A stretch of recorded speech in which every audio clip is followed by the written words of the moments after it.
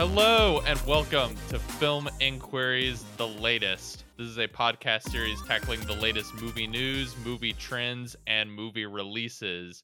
This week, in honor of a very special box set that was released by the Criterion Collection, decided to do an episode on the filmography of Wong Kar-wai, one of the signature filmmakers of his generation in Hong Kong, and a bunch of his movies have been newly remastered, which makes it kind of the perfect time to, if you've seen some of Wong Kar-wai's stuff before, to revisit it. And if you've not seen any of it before, now is kind of the perfect time to check it out.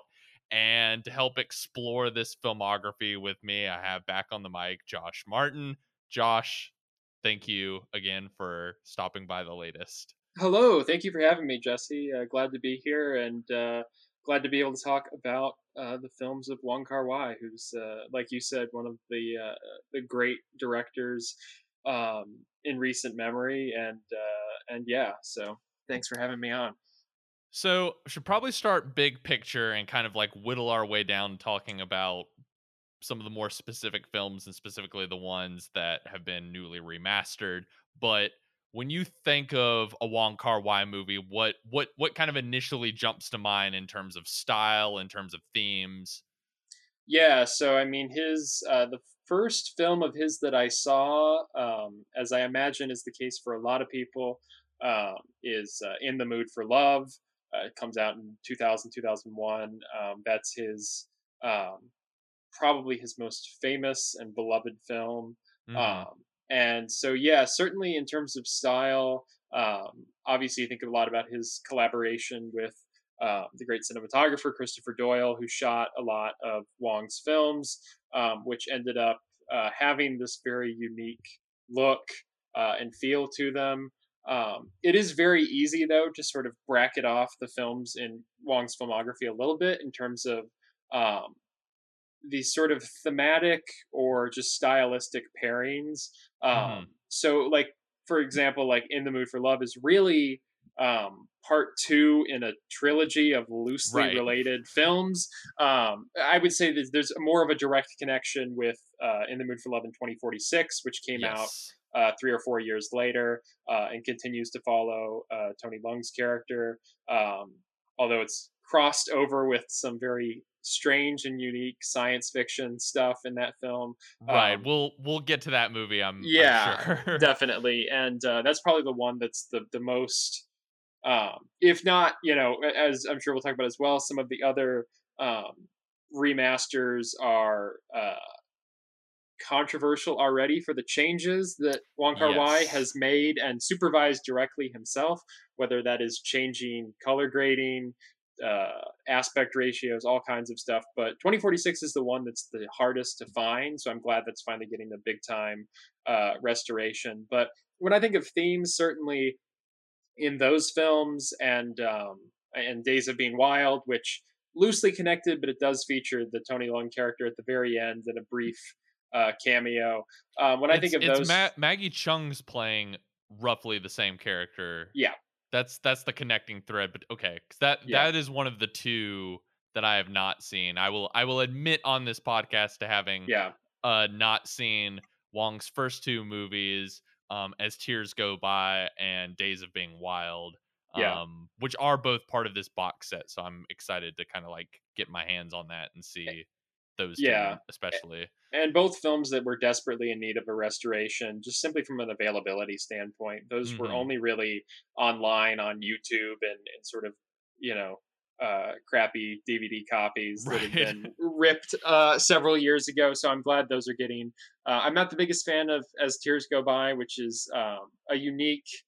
If I remember correctly, I believe that one is like Maggie Chung, and there's like a love story with her cousin as well. It was very strange, but it's sort of Yeah, like I've read a lot of people recently, including David Ilrick at IndieWire, kind of like compare that one to sort of it's very Mean Streets esque, it's a kind of rough, like yeah, young criminals in a big city and kind of just sort of like aimlessly wandering into scenarios, and yeah, it is not. I've heard critics sort of pinpoint Days of Being Wild as really more of the movie that kind of like the signature Wong Kar-wai style comes into frame more in that movie, whereas As Tears Go By is more of just this kind of like cool indie crime movie set in Yeah, Hong Kong. absolutely. And but yeah, I mean, certainly those later films, because I think you talked about sort of what style and themes sort of reappear. Certainly nostalgia is a big sort of feeling that runs through Wong Kar Wai's work, as well as just this sort of romantic longing and search for connection, particularly in a changing Hong Kong, seem to be the sort of main themes there. Certainly, few films are sort of filled with as much um, romantic longing as In the Mood for Love, which is probably one of the great sort of examples of how film and cinematic sensuality and sexuality can be communicated in a very sort of subtle, Yeah, gestural way. Um, we'll get to that. I mean, just one yeah, of the like, I don't know, 3 or 4 sexiest movies ever made, and yeah, like nothing happens in it. It's just yeah, like a movie built on, you know, the the excitement of two like insanely attractive people that you just want to start making out at yeah, some moment, and it's just like elongating that tension for as long as possible. So I think, you mentioned In the Mood for Love being kind of the first one you saw. I can't remember it. For me, it was either that movie or Chungking Express. yeah, And feel like I feel like if I would say if you've never seen a Wong Kar-wai movie before, Chungking Express is probably like the best kind of gateway drug to have into his yeah, filmography. Like In the Mood for Love, I think is unquestionably his masterpiece. Although that movie is, filled with so much, in my opinion, kind of like wonderful ambiguities that I could see it. Chungking Express is a much like cleaner entryway, and is kind of the movie that puts him on the map internationally. I think Days of Being Wild and As Tears Go By were kind of festival darlings and maybe had like, built up some attention in Hong Kong, but yeah, Chungking Express is really the one that sort of explodes in internationally. And thanks to I'm looking at the Once Upon a Time in Hollywood poster behind you. Thanks to a yeah, Mr. Quentin Tarantino, yeah. he was kind of behind the distribution of that movie here in the He U.S. and has was. Yep. talked many a time about seeing it at a festival and just being like, holy shit, we gotta like people gotta see this. Yeah. And for those who've never seen that movie, I mean, it basically is two dual storylines, both centering around policemen who are going through breakups and are lonely in this big city, and then see a spark of love at I'm probably going to butcher the name of it. I believe it's just the like Chungking Market, but essentially it's like there's a really good Anthony Bourdain episode about Hong Kong that he actually, like, if you've never seen it, like, he interview it like hangs out with Christopher Doyle a lot, and Christopher Doyle actually like shoots part of the episode. And they go to the like Chungking Market, which is just it's kind of just this giant mall slash apartment complex from what I understand, of like all kinds of different immigrants live there, and it's basically just this giant indoor workspace where people can sell goods and go up and live upstairs. And so that whole movie is kind of set in this kind of big metropolis indoor mall essentially. I don't know, do you have any kind of like thoughts on that movie in particular, which I think is just, I mean, it's just sort of pure electric filmmaking, and Yeah. is dealing with these very kind of like relatable sort of kind of generic universal ideas of like love and longing and the excitement of meeting someone and like having a connection with them or feeling that moment of attraction with someone, but is done in just this really like hypnotic style. I mean, I'm just thinking back to that movie, and like that movie there just isn't a whole lot that kind of happens in it, but you feel like everything is happening in it, and it's just such a great movie to kind of luxuriate in.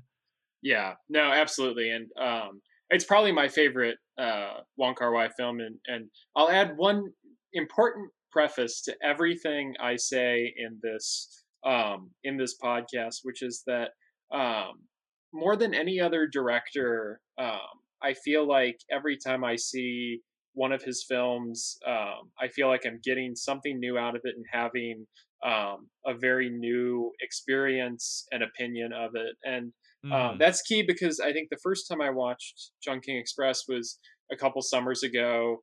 And it was, I was relatively underwhelmed by it. I think I'd only seen In the Mood for Love at that point. And then I revisited it a year later and felt everything that I felt I had missed the first time. And you're absolutely right. It is um, a kinetic film, such an energetic film, and one where its two stories sort of mirror each other in different ways. Like you said, the settings are the Yeah. same, and questions of uh, connections. The connections we make are the ones we miss, and it's just such a great film, both the first half, and there's just so many little details in it that are so memorable. I love the cop in the first half of the film is played by Takeshi Kaneshiro, who is also in Fallen Angels. And if I had to pair together two films in the Wong Kar Wai filmography, those are the two that fit together Yeah. very In interest closely. Interesting you bring that up because there's another movie that we'll get to in a little bit, Ashes of Time, that kind of fits in with both of those. And Yeah, essentially Ashes of Time, which is not in the box set, and I kind of wanted to maybe next transition to the three movies that are not in the box set. But yeah, essentially that was, I think, on paper supposed to be Wong Kar-wai's like big level up into kind of more mainstream Chinese cinema. It's this, you know, big period piece martial arts film. yeah, That's maybe one of the movies that doesn't quite work for me in his filmography, but essentially he's having a rough time kind of like wrapping his head around the edit for that movie. And to kind of clear his head, does Chungking Express. And essentially Fallen Angels is this movie that is I believe it was someone at the AV Club made this comparison the other day, and I can't remember who it was, but um essentially I heard the other day someone mentioning is like Fallen Angels is to Chunking Express as Amnesiac is to Radiohead's Kid A. Of it is basically you know the album that uh is made up of supplementary material that was not used for the kind of like more magnum opus movie. And so it's essentially he crafts this other movie out of these other plot lines that he wrote for Chunking Express, but just to kind of like tighten that movie down, got rid of them, and then was like, oh, I can still do this other whole movie and can fashion this footage into something else. yeah. No, and so Fallen Angels is the film of his that I've watched most recently. I actually watched it for the second time. I had seen it once before, but my memory of it was pretty rusty, and so I watched it again this morning for as prep for the podcast. And yeah, I mean, it's certainly an interesting film narratively in terms of. Because Chungking Express is very singular stylistically in terms of, um, you know, it's the first half follows one character, the second half follows an almost totally different set of characters. And I think there's either one or two moments where the film pauses for a moment and acknowledges a certain level of overlap. Obviously, the two Hmm. stories mirror and relate to each other on a I grander believe they level. quite literally like bump into each They other. do, Like yeah. like the two lead characters, like literally one bumps into the other, and then you are like carried into the next story, and that is the rest of the movie. Yeah, I believe it's the cop from the first half, and then Fei Wong's character in the second half, who works at one of the restaurants in the Chungking market, as you said. And yeah, Fallen Angels doesn't follow that structure. It has a totally different way of doing things. Where once again, it's another film where it's these two separate storylines that eventually converge. But Hmm. instead of converging sort of at the midpoint, it does sort of hop back and forth until there's a sort of convergence at the very end. And it's not exactly clear for most of the runtime there's a certain sense of if you haven't seen the film before, or even if you just sort of barely remember it on a scene to scene basis, you are sort of wondering like, okay, why the hell am I watching these two stories in Right. connection with one another? But at a certain point, it sort of blends together, and it does so really well. You're absolutely right in that it is sort of like the B side to the grander and more effective Chungking Express. Though I do think there is the two films do provoke sort of different emotions. I don't know. Mhm. I mean, I feel like very few films capture, I don't know, such pure romanticism, and not in the sort of melancholic sense of In the Mood for Love, but I just love that moment at the end of Chungking Express when it's Tony Leung now runs the shop and Fei Wong comes back. And sorry, spoilers if you haven't seen it, but there's just this great romantic exchange that ends that film. Um, and there's so many sort of bursts of life throughout that. I love the scene where she's uh, cleaning the apartment, and the Mm. Fei Wong character sneaks into the cop's apartment and like moves things around and cleans things when he's gone, and it's all set to the song "Dreams." Um, and Great, and great music movie. I just have great, to like bring. great, I great, mean, great music is movie. just Absolutely, like from what a difference a day makes. Just yeah, throughout, yeah. yeah, and California I'm trying to Dreaming. what yeah, yes, California Dreaming. I was like, Yeah. why am I blanking on the song that the kind of like coffee stand girl that one of the cops fall that the Tony Lung cop character falls in love with, that the song that she is literally singing in every scene. But Yeah. I know, Barry Jenkins is a filmmaker who's very, very influenced by Wong Kar-wai, and there are many interviews out there of him talking about this movie, especially being like hugely important on him, and really talking about the music and kind of eh, the music in this movie being this cool sort of like compression of time and space in a way of, you know, him growing up in Miami, I believe, and sort of seeing this movie in college and being like, "Oh, this song that I grew up with, and then this girl is singing it, and like the what a difference a day makes." And these people over in Hong Kong are listening to this song, and it's still this sort of romantic ballad and of longing.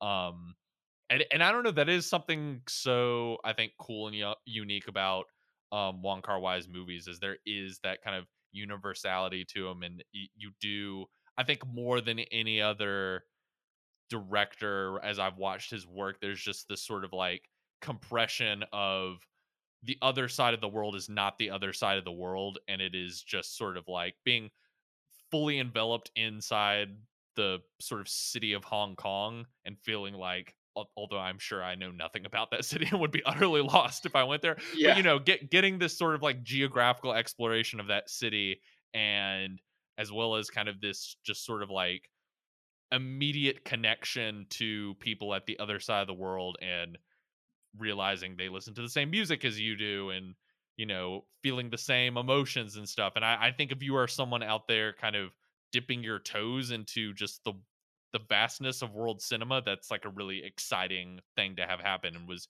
really exciting to me in college when I first started seeing some of these movies. Yeah, absolutely, and I think you're definitely right to touch on the sort of cross cultural, transnational context of a lot of his films. Of even if they are set in Hong Kong, there's a certain um, blending of different musical styles, different aesthetic styles.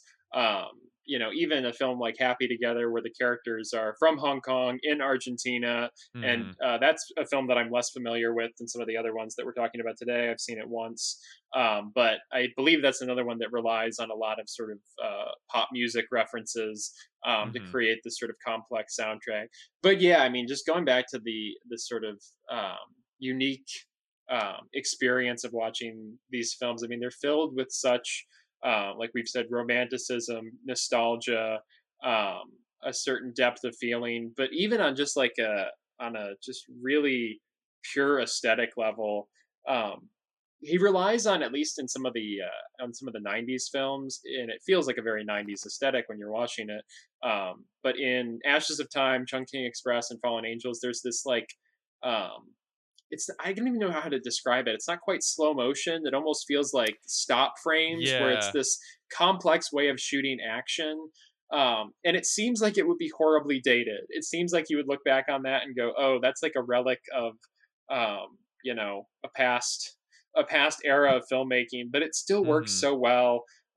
As I was watching today, Fallen Angels, it's just those action scenes in that film are so visceral, and he has such a way of involving the spectator. There always ends up with like um, blood on the camera lens, and you can like see it Mhm. as it's tracking the action.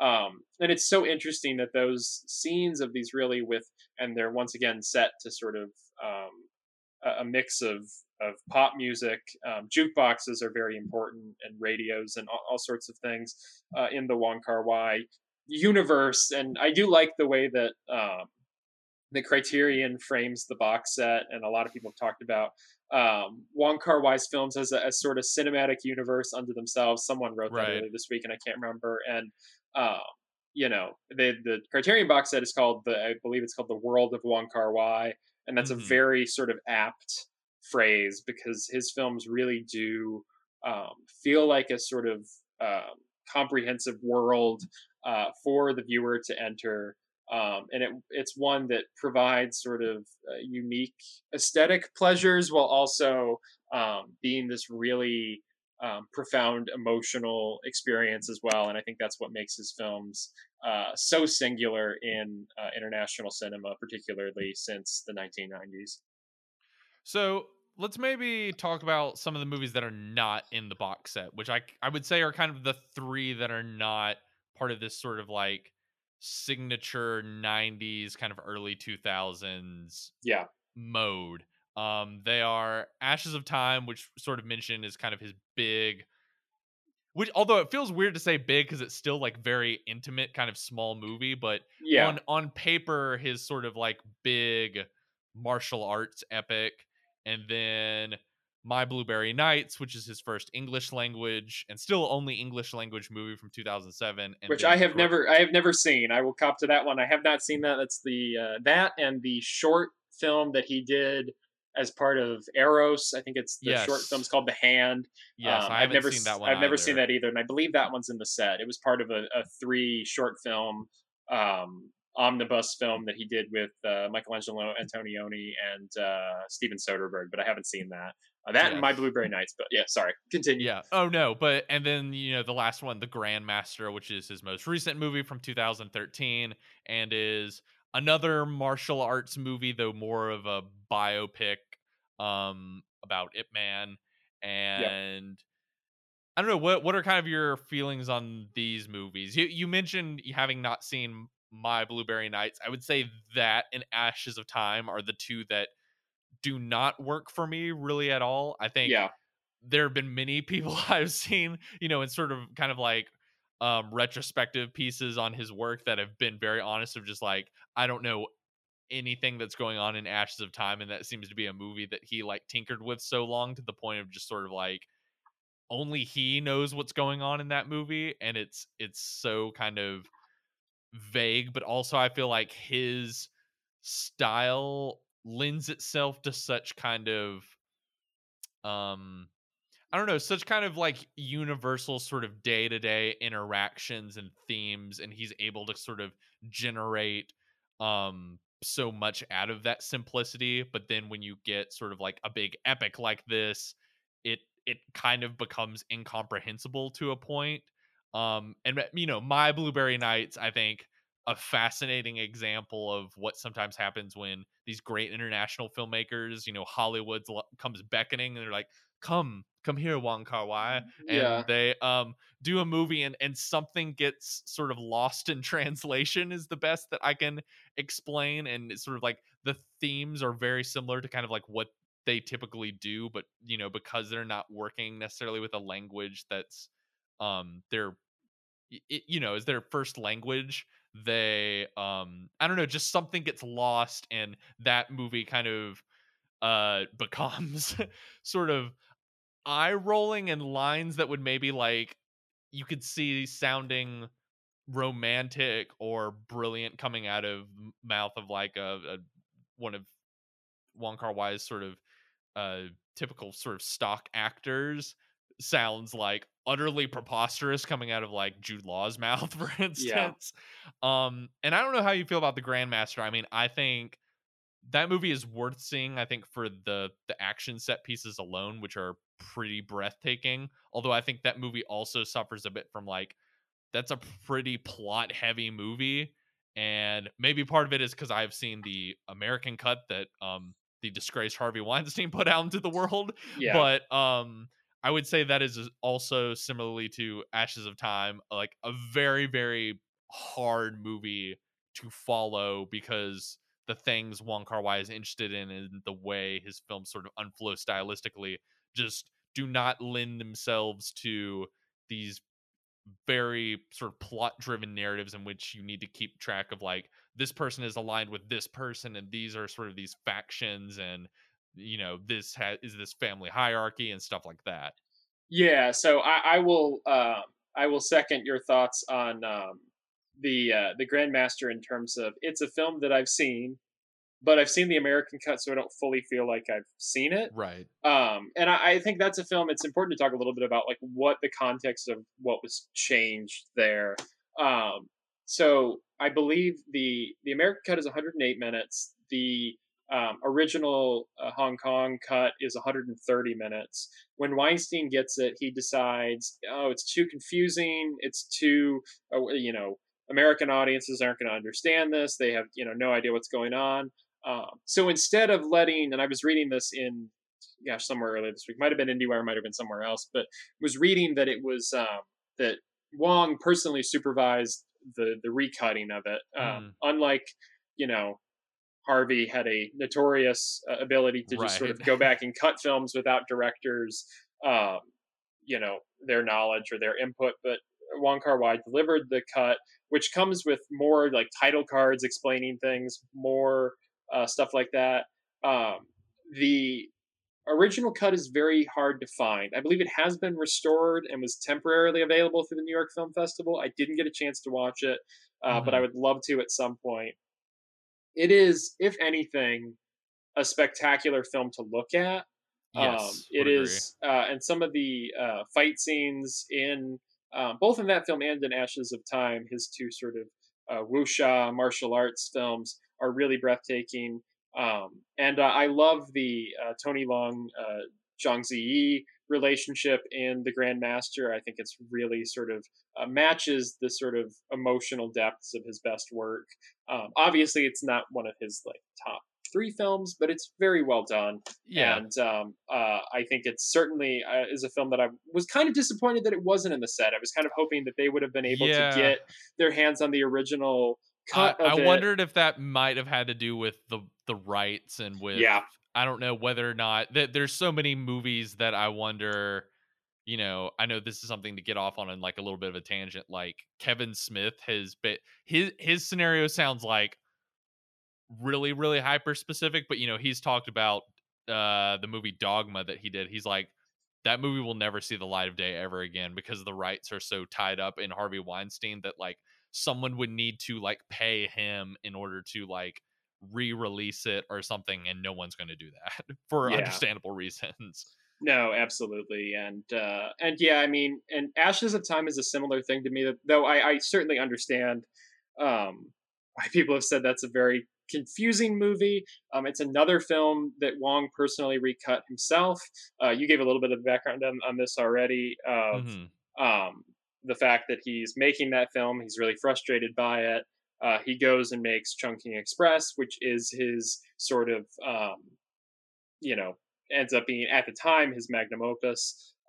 And then eventually, and this wasn't the IndieWire piece this earlier this week when he was talking about doing changes and stuff, because a lot of people have been shocked by the fact that he's gone and changed some of the new stuff with the restorations. And Yes. people are like, there is a history of this because he went back and he recut Ashes of Time into what is known as Ashes of Time Redux or Redo. That's the Um, version I went and saw which is, yeah, recently, is kind of the most like widely available version to it see. is. Yeah, that's the one that's still out there.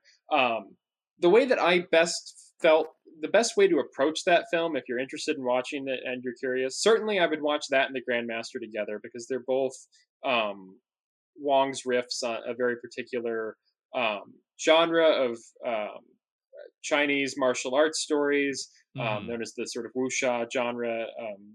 Originated by King Hu and Dragon Inn and A Touch of Zen and some of the other sort of great films from the '70s. And so these are his sort of art house riffs on those films.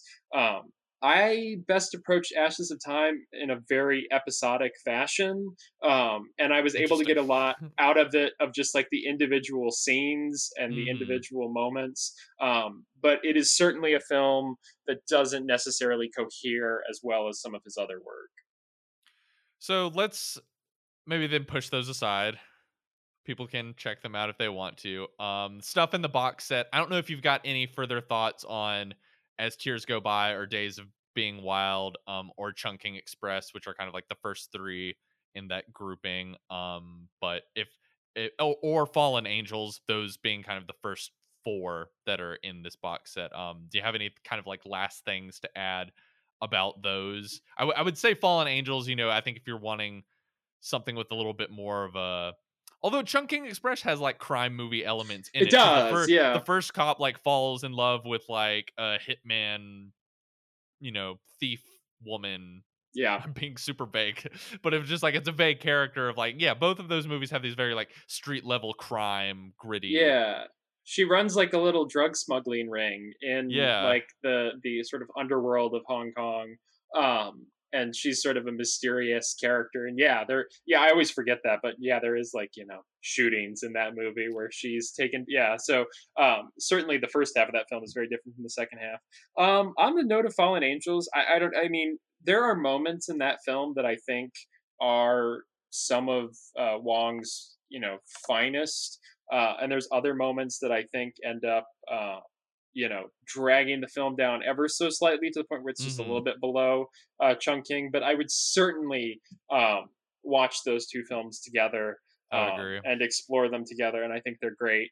As for his first few films, I'm really eager to rewatch Days of Being Wild when that restoration gets more widely available.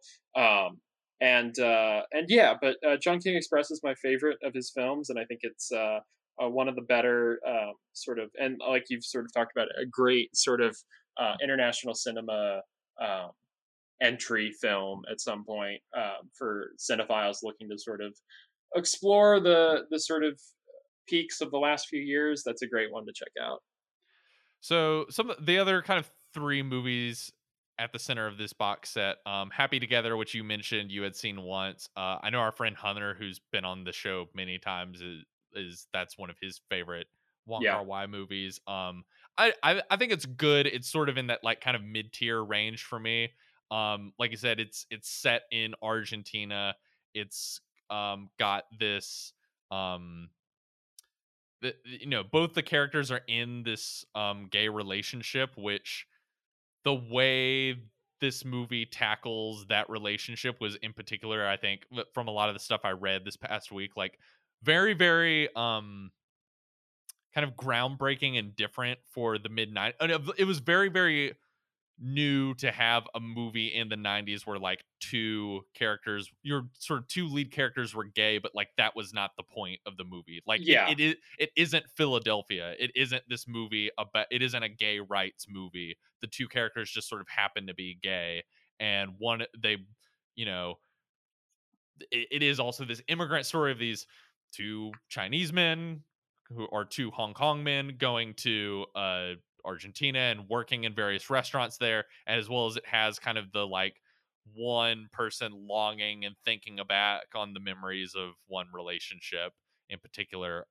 So I don't know if you got any particular thoughts on it. I think it's good. It's not one of the ones that I find myself like actively returning to. But interesting though, in like reading this past week and viewing it through kind of like a historical context of how sort of unique it was for the moment that it came out in.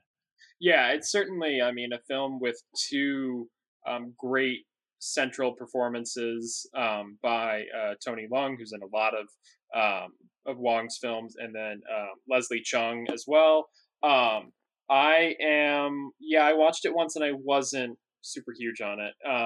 It's a very repetitive film, and it's probably Wong's Mhm. darkest film as well. I would agree. It's about a very sort of destructive relationship. Yes. There's a lot of yelling and a lot of fighting. So I side with, if you explore letterbox reviews, you'll see some people who are like, yeah, this is just like a little too like, it doesn't quite there, like you said, there's certainly elements of it that fit within the Wong Kar-wai filmography, stylistically and thematically. Um, but I had a hard time getting over the sort of the rhythm of it and the way in which it's sort of it's one of these films where it sort of has that romanticism, then it's about people who hate each other, and then it's Right. bad, and so it's this sort of difficult film to get into, and that would be the one that I would say um, would be a struggle to if you were like going to I'm like I'm gonna watch my first Wong Kar Wai film, that wouldn't be my entry Oh, point for yeah, him, I would not recommend that. because it is so vastly different from a lot of his filmography. Even though, I mean, like we've sort of talked about, his films, you can sort of bracket them off into like, okay, there's the martial arts films, those two go Right. together. There's Chungking and Fallen Angels, those go together. There's the trilogy.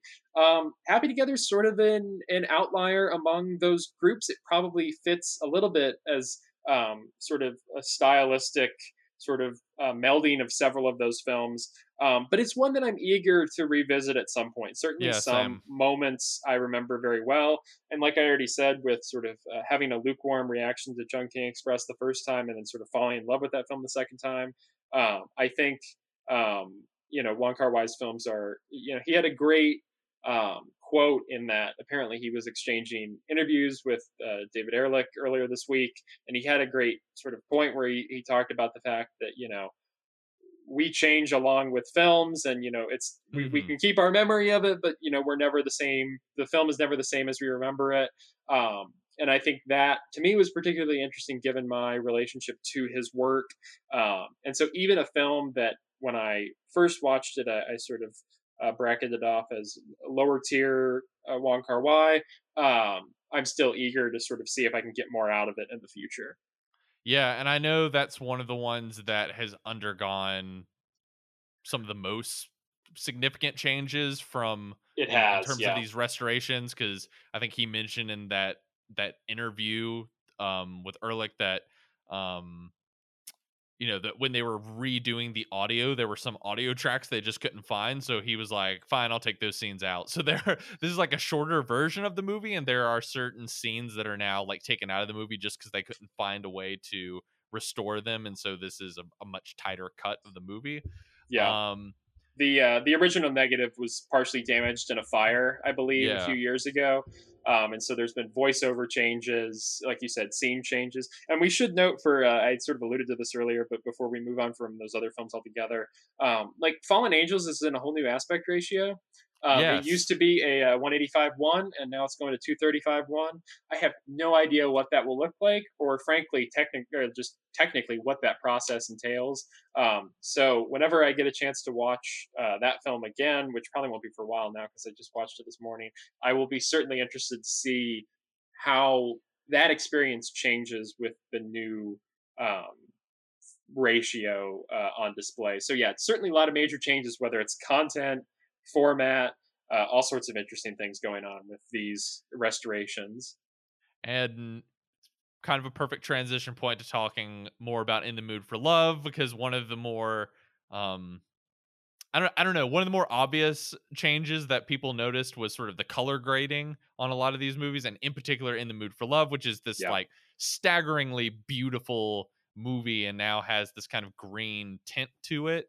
Um, and that kind of that green tint makes certain colors not pop in the way that they would in kind of the previous version that was released. And I don't know, I'm fascinated to see that again. I mean, that's like, I don't know, among my 10 favorite movies. It's yeah, we kind of mentioned it before. It is one of the sexiest movies probably ever made. It that kind of I I tried to explain the plot to a cousin of mine last night, and I'm going to see if I can do it better, cuz it's so kind of tied up in ambiguities, but essentially it's set in the 1960s.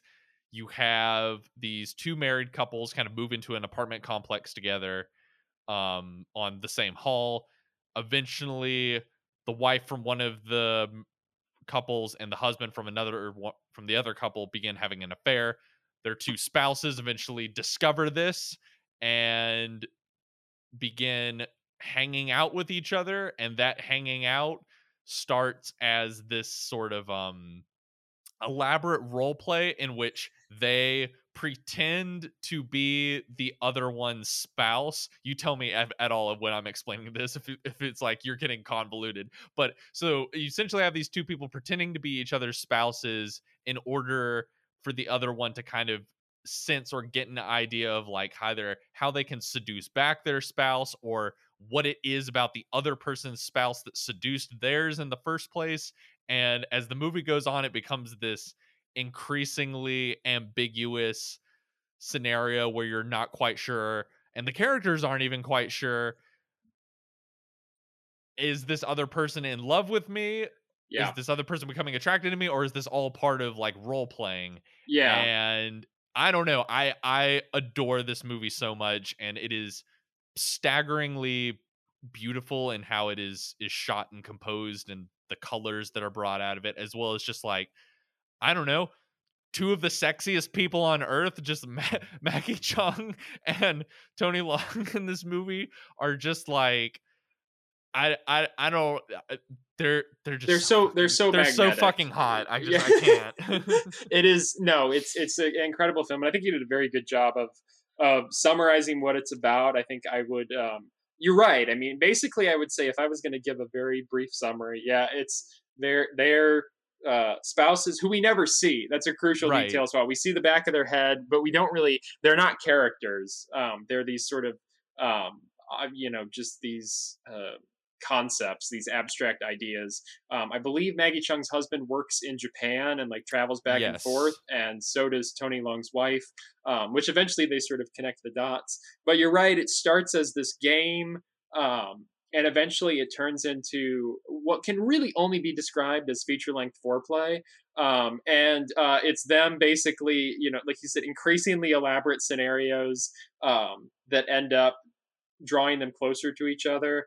But it's not quite all like just like pure sexuality. Like there's also like a subplot where they're like writing a comic book together, Right. which is really sweet. And but also but I think the reason we're highlighting the sexuality so much is like there is that just I think of the scenes in that movie where Maggie Chung's character always goes and gets um noodles late at night, and there's these Hmm. like slow-mo scenes of them like with this just exceptionally Passing each other on romantic the staircase, romantic and music in the background, and yeah. they're like barely brushing each other on the staircase. And yeah, I mean it's a PG rated film that is one of the sexiest films ever, because and there's different, I didn't realize this from the first time I watched this, but there's different theories about like the extent to which they go in their relationship.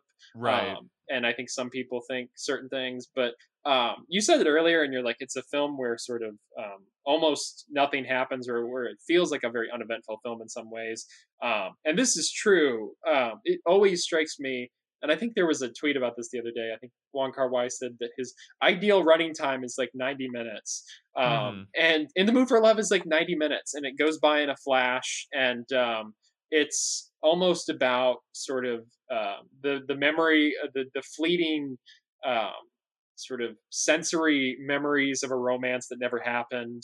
And Yeah. it ends with one of the great scenes in movie history of uh, Tony Long whispering their secret.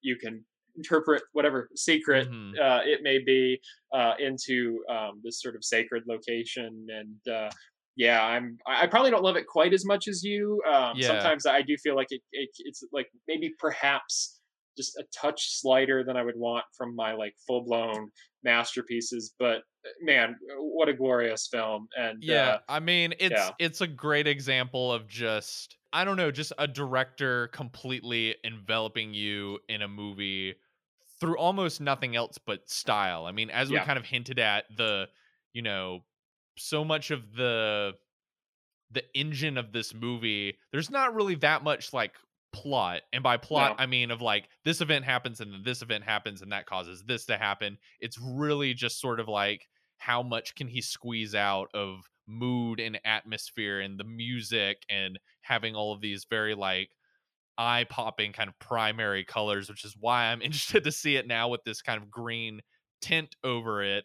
Um, and I would also say, I mean, I haven't seen Days of Being Wild, which you mentioned kind of transitions to this movie, but having seen 2046, which I don't think you and I have ever talked about this movie, so I'm fascinated to hear what you think. I watched it for the first time last year during quarantine, and I like fell out of my seat. I loved it, but it is also just like it is Wong Kar-wai on steroids. Of Yeah. it is long. It is you know it it is a sequel in some ways to In the Mood for Love, and follows the Tony Leung character, who is now a science fiction writer, and is him just sort of reflecting on all these various mistresses that he's had over the years, but then also sequences that show how those mistresses materialize themselves in the science fiction work that he's writing, and all of this stuff is sort of constantly weaving together,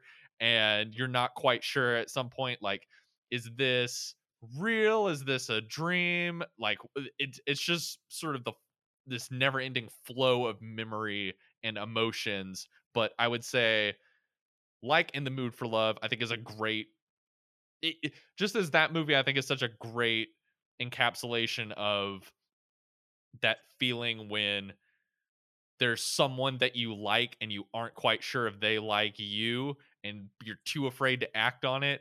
Yeah. This is just sort of like that, magnetized, and even more just about kind of like longing and looking back on past relationships and being like, man, what should I have done different with that? Man, I can't believe I was with this person, and just sort of like never quite able to sort of live in the present because the past is just always sort of flowing within your head. I don't know. What do you think of this movie?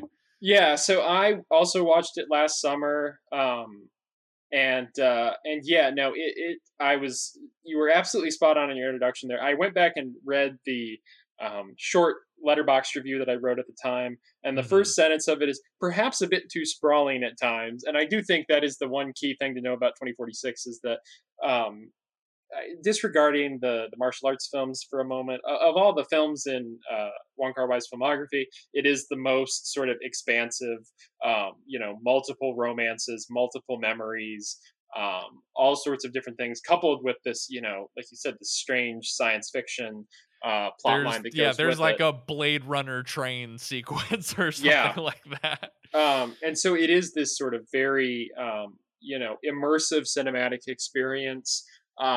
And so yeah, I mean, it's for me, I don't think it's quite on the level of his top three, which for me would be Chungking Express, In the Mood for Love, and Fallen Angels. But it's still this great film, and it brings together so many of the actors and actresses from Wong's work. And what I noted at the time, and I certainly remember this now, is it's certainly a very nostalgic film, even more so than a lot of his other films. I mean, all of the films, most of the ones, at least the ones that use voiceover to some degree or seem to sort of play with time a little bit, Hmm. most of them almost always seem to be looking back on things, like you were saying, looking back on relationships, looking back on memories.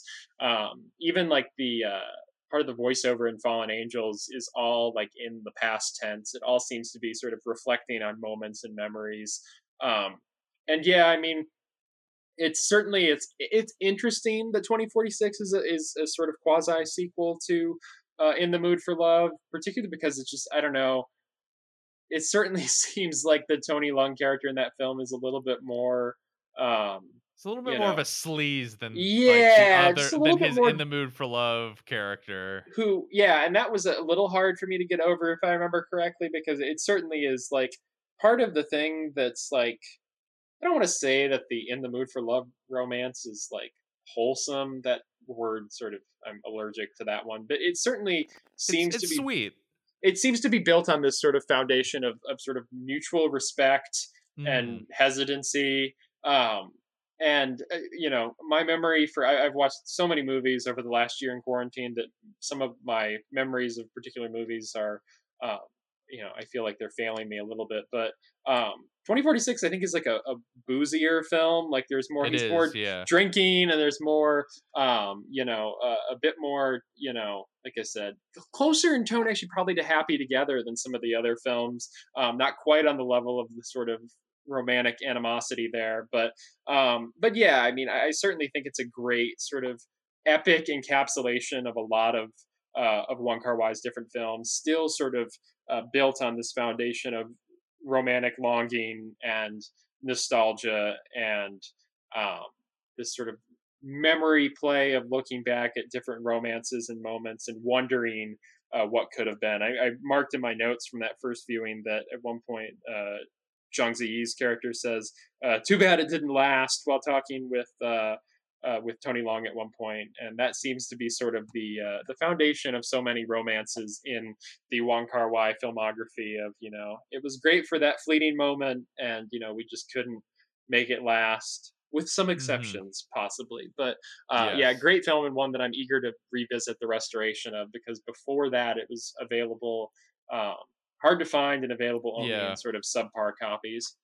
I was just thinking, like, when this is probably the one I'm the most excited to revisit, if only because the version I saw last year that I think was on Amazon The Prime or Amazon something. Prime cut is so butchered. I Yeah, didn't even it watch it. I tried to is find it kind of like somewhere else, but blurry in sections, when and they I window don't mean boxed like, it, they window yeah, boxed it. So it's like it's a widescreen film, and it's a very sort of really relying on those widescreen compositions. And so instead, the frame is it's like a frame within the frame, and it just looks right. awful. So yeah, I'm glad this is getting out there in higher Yeah, I quality, and I I hope it remember ends up on seeing the it channel. Yeah. yeah, I remember seeing it last year and was just like, Criterion, where are you at? We Yeah. need the, and sure enough, then seeing it that it was going to be in this box set, I was like, oh, good. It's like someone heard my prayers out there. Yeah, because otherwise, the only way you could find that is either international Blu-rays or been a Sony Pictures Classic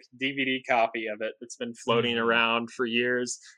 That's out of print. So yeah, I'm glad this one is going back in print. The one last thing I'll say on the restoration front is I saw this on Twitter the other day that not to get too gossipy, but I have heard someone said that they were going to perhaps conduct an interview with Christopher Doyle, the cinematographer for all of these films. Oh, And apparently, he's not exactly thrilled with the fact that Wong Kar Wai is making all these changes to their interesting. Because I previous work. thought I saw in like one of the, maybe it was the interview Ehrlich did. I don't know. I could have sworn I saw somewhere that he was like, I think in terms of like Fallen Angels or something, he was like, yeah, we like shot this to be in this aspect ratio, but maybe I'm misreading something. But No, and I would yeah, I love to might be hear what forgetting he it too. thinks. But I would love to Yeah. read that interview at some point. I forget who tweeted it, but apparently that is a thing that might or might not be coming out soon, and I think that would be interesting. But it's certainly a thing that's gonna rate. It's gonna be a big hot topic of discussion. I already saw it pop up again this week on film Twitter, where apparently Bong Joon Ho has his restoration of Memories of Murder coming out on Criterion Blu-ray in a couple months, and apparently they've changed the color grading on that a little bit too. But It looks dope though. it's I don't got any problems there. yeah, no, I mean, my thing is, I think filmmakers should have, um, a certain degree of control over their work. I think a lot of people, everybody goes immediately, and understandably so, because it's the most prominent example. But everybody immediately goes to the George Lucas comparison I was just about to say, whenever. Wong Kar Wai's history with this, it's like the art house George Lucas Yeah, in terms of how he likes to just go back and tinker with stuff. yeah, no. So I think people like to make that comparison, but I do think that, like, I suppose there is a difference to me between, if Wong was going back and adding new special effects to 2046, maybe I'd be a bit If more hesitant. Watto just like rolled out and Exactly. like Maybe I'd be went a on a little date bit. with Gong Li in a new scene, then I'd that we maybe have some problems. exactly. I'd maybe be a little bit more like, okay. But I think it's interesting to go back and see some of these things, and hopefully the original copies still stick around at a certain point. And I think the green tint could add something interesting to In the Mood for Love. So I'm open minded. I don't think he's making his films actively worse in terms of the way that Lucas did with the Star Wars special editions and the adding of just cluttering the frame up with digital junk. I think if anything, or even to be well, I think the key thing is availability, and a lot of people have said this. As long as those other versions are still available in some form, or people are able to sort of keep copies of them, that's fine. It's sort of, to me, it's not even quite as extreme, but we get all these stupid black and white versions of every blockbuster that wants to be taken seriously now at some point. And it's like, it's been, whether it was Logan or Mad Max or Parasite, you can tell I'm a big fan of this trend.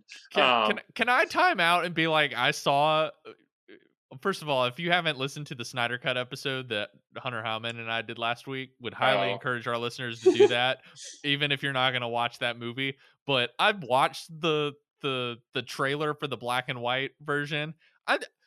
I can't see anything that's happening in that movie. Maybe my eyes are bad, but it's just sort of like that movie is dimly lit as is, and to the point of just sort of like, then when you make it black and white, like there's so little light in that movie that all of a sudden it's just sort of like, oh, so I can only see 2 feet ahead of me in the frame now. Okay. No, yeah. Rant over. I just thought that was absurd when I saw that. I have not watched the Snyder Cut yet, and I'm not sure I will. But if I do, it certainly won't be the monochrome version. Well, Josh, thank you again for stopping by this week and discussing Wong Kar-wai's filmography with us. Absolutely. Thank you so much for having me.